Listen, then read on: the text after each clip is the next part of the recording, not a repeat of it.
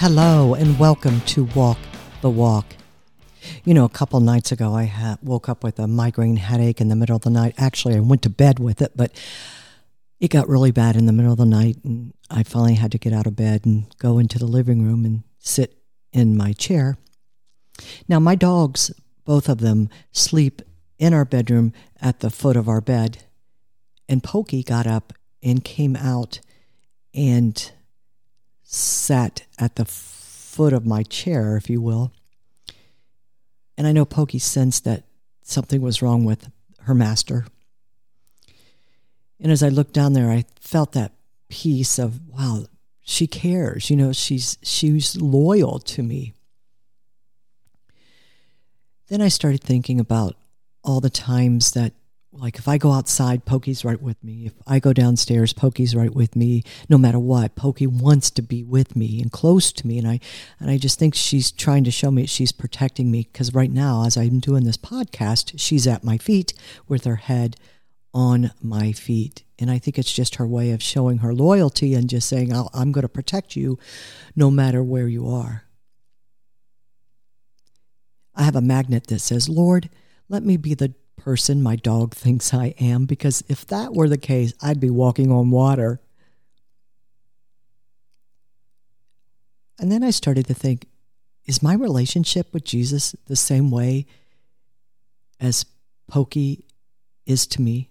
Loyal, right there at my feet, willing to protect me, stays by my side, wants to go with me. Am I loyal to Jesus like that? I wish I could say yes. It's my goal. I would love to be at the feet of Jesus all the time. Make no decisions. Make no major movements until I seek God and wait. That's not me. Sometimes, but not all the time. But God knows that.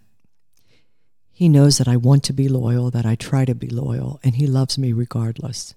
Even when I push Pokie away, when she comes up and nudges my hand and wants me to pet her, I push her away. But that doesn't mean I want her to go away forever. It just means not right now. And I've done that to God. Not right now. And I push him away.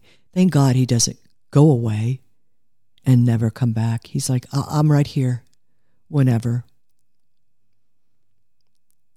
I want to be loyal to him at all times, but I know it's just not my humanly nature to do that.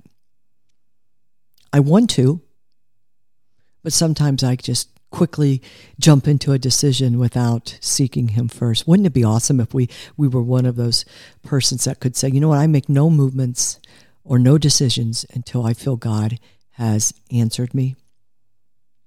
I know people that have done that.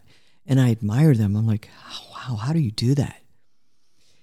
And sometimes they say, because I've made so many bad decisions that I just finally decided it's time for me to seek God, and I make no decisions until then.